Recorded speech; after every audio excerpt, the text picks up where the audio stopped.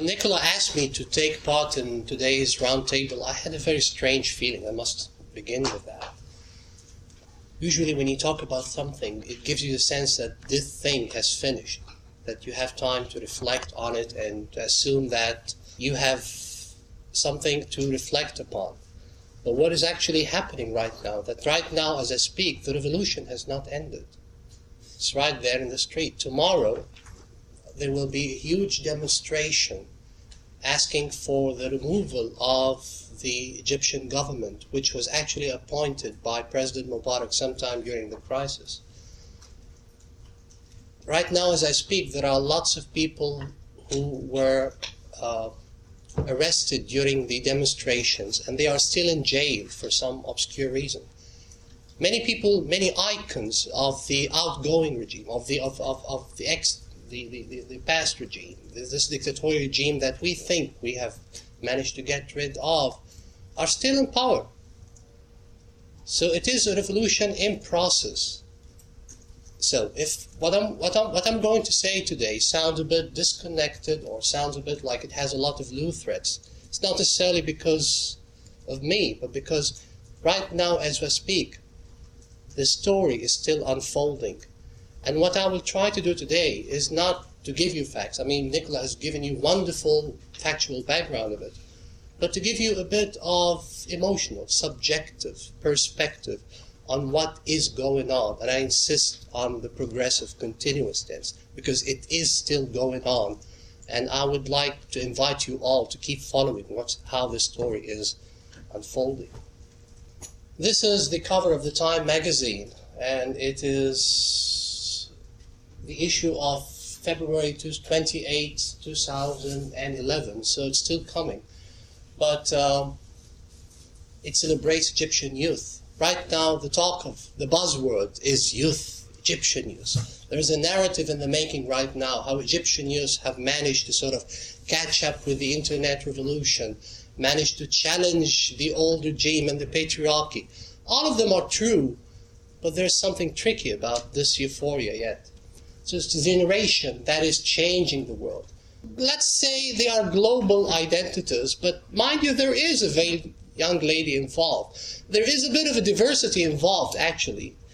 There is something interesting about this diversity, and I'll keep that in mind. Notice this young lady over there, she's wearing a Palestinian kufiya in solidarity with Palestine. There's somebody who looks a bit hip, wearing the cap like this. And there is this wonderful veiled lady. She's, again, very much internet savvy. The world is not westernized or Islamic, and these words are not, and what one interesting value of the revolution is that it's blurring all these Manichaean, contrasting classification all of a sudden. And we are developing a new type of terminology to deal with that. Anyway, this is our President Hosni Mubarak. Former president. Former. We'll see about that. And guess what? He too had his own celebration of youth. He celebrated the young generation. He too, his regime also spoke about change. And guess what? Anybody knows who this gentleman is? Gamal Mubarak, the son of the president, who was being groomed increasingly to, as Nicola just was being increasingly groomed to replace him. So the discourse of youth is not something that has been invented during the revolution. It has always been there. Since 2004, there has always been an increasing protest culture rising against this manipulation of public discourse. On 28th of February, 3 days after the beginning of the demonstration of the revolution, President Mubarak had to appease the demonstrators a bit. So what would he do? Finally, after 30 years in office, he decided to appoint a vice president. The significance of the move was not just that he appointed a vice president, but that meant literally the end of the whole idea of his son replacing him. By appointing a vice president, he was almost, it looked to the public at the time that he was appointing somebody else to replace him other than his son. But who does he choose for that? he chooses his intelligence chief, Omar Suleiman. I want you to listen to what the guy says here. When you see what's happening on the streets of Egypt, of Tunisia, and now of Jordan, and Yemen, and Syria, what do you think? These are young people who want a different world. This is the Islamic current who push these people. You think that? Yes. You don't think it's young people who want their rights, their freedom? I don't think this only from the young people. Others are pushing them to do that. In many parts of the Arab world, there's been no democracy. Do you not think the young people in today's world, connected to the internet, seeing everything that they see, do you not think that it comes from their hearts? It's facilitated to talk all together. But it's not their idea. It comes from abroad. Do you believe in democracy? For sure, everybody believes in the democracy. So do you not? But when you will do that? When the people here will have the culture of democracy? Well, I couldn't have put it more bluntly. I mean, I have to admit I'm grateful for Vice President Suleiman for just highlighting in very blunt terms all the contrast I'm looking for. It's 30 years after the rule of President Mubarak and 60 years after 1952, more than 60 years after the 1952 revolution, Egyptians are not ready yet for democracy. And mind you, this is a huge thing to say, given that Egypt had the first parliament ever during the 19th century, the first parliament ever in the Middle East and Africa. That was in the 19th century under Khedive Ismail as part of Egyptian modernity. But still, Egyptians are not ready yet for democracy, says the regime. But what is also interesting is that there is an acknowledgement of that kind of a paternalism involved here. And this is something also that if you check, and you can find that on YouTube, if you check the discourses of the regime throughout the crisis, you'll find a very strong paternalistic discourse going on.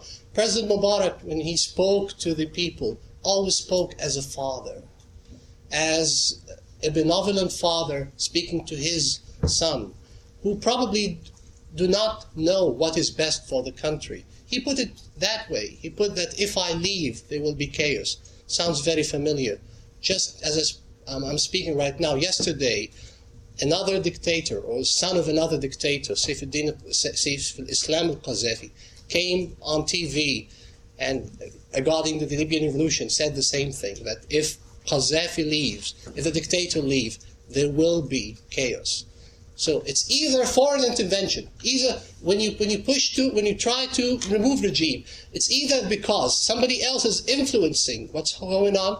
This is a discourse, and the discourse of a foreign plot that is out there to destabilize Egypt is still, actually, as I speak right now, a very powerful discourse in Egypt.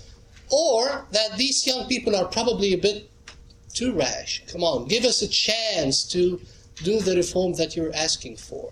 In both ways, it's a way in which the regime tries to reinvent itself and try to sort of, create a space for and a time for itself to contain the revolution.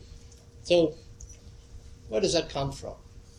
This is an American anthropologist. This is a poster from President Mubarak's 2005 campaign, presidential campaign in 2005. And what does this interesting anthropologist say about Egyptian culture in general?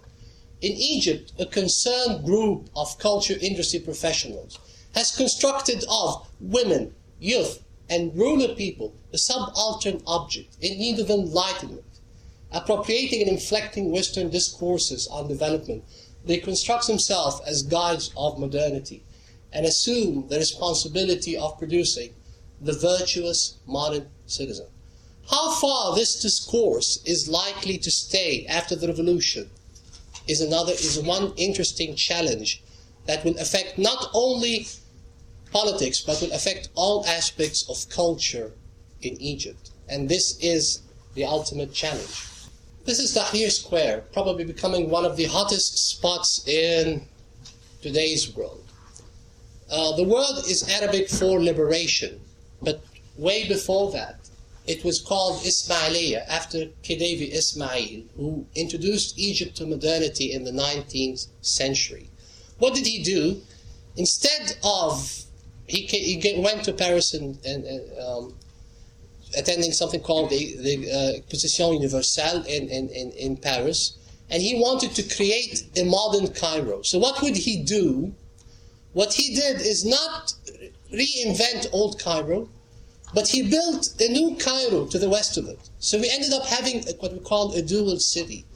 There is old Cairo, and there is, to the west of it, a modern, more European Cairo. Eventually, the both ended up sort of, interacting with each other. But the idea of the old and the new having a sort of coexistence together is something that remained with Egyptian culture ever since. I'll end with an interesting thing. Are you all familiar with what happened on the 2nd of February in Tahrir Square?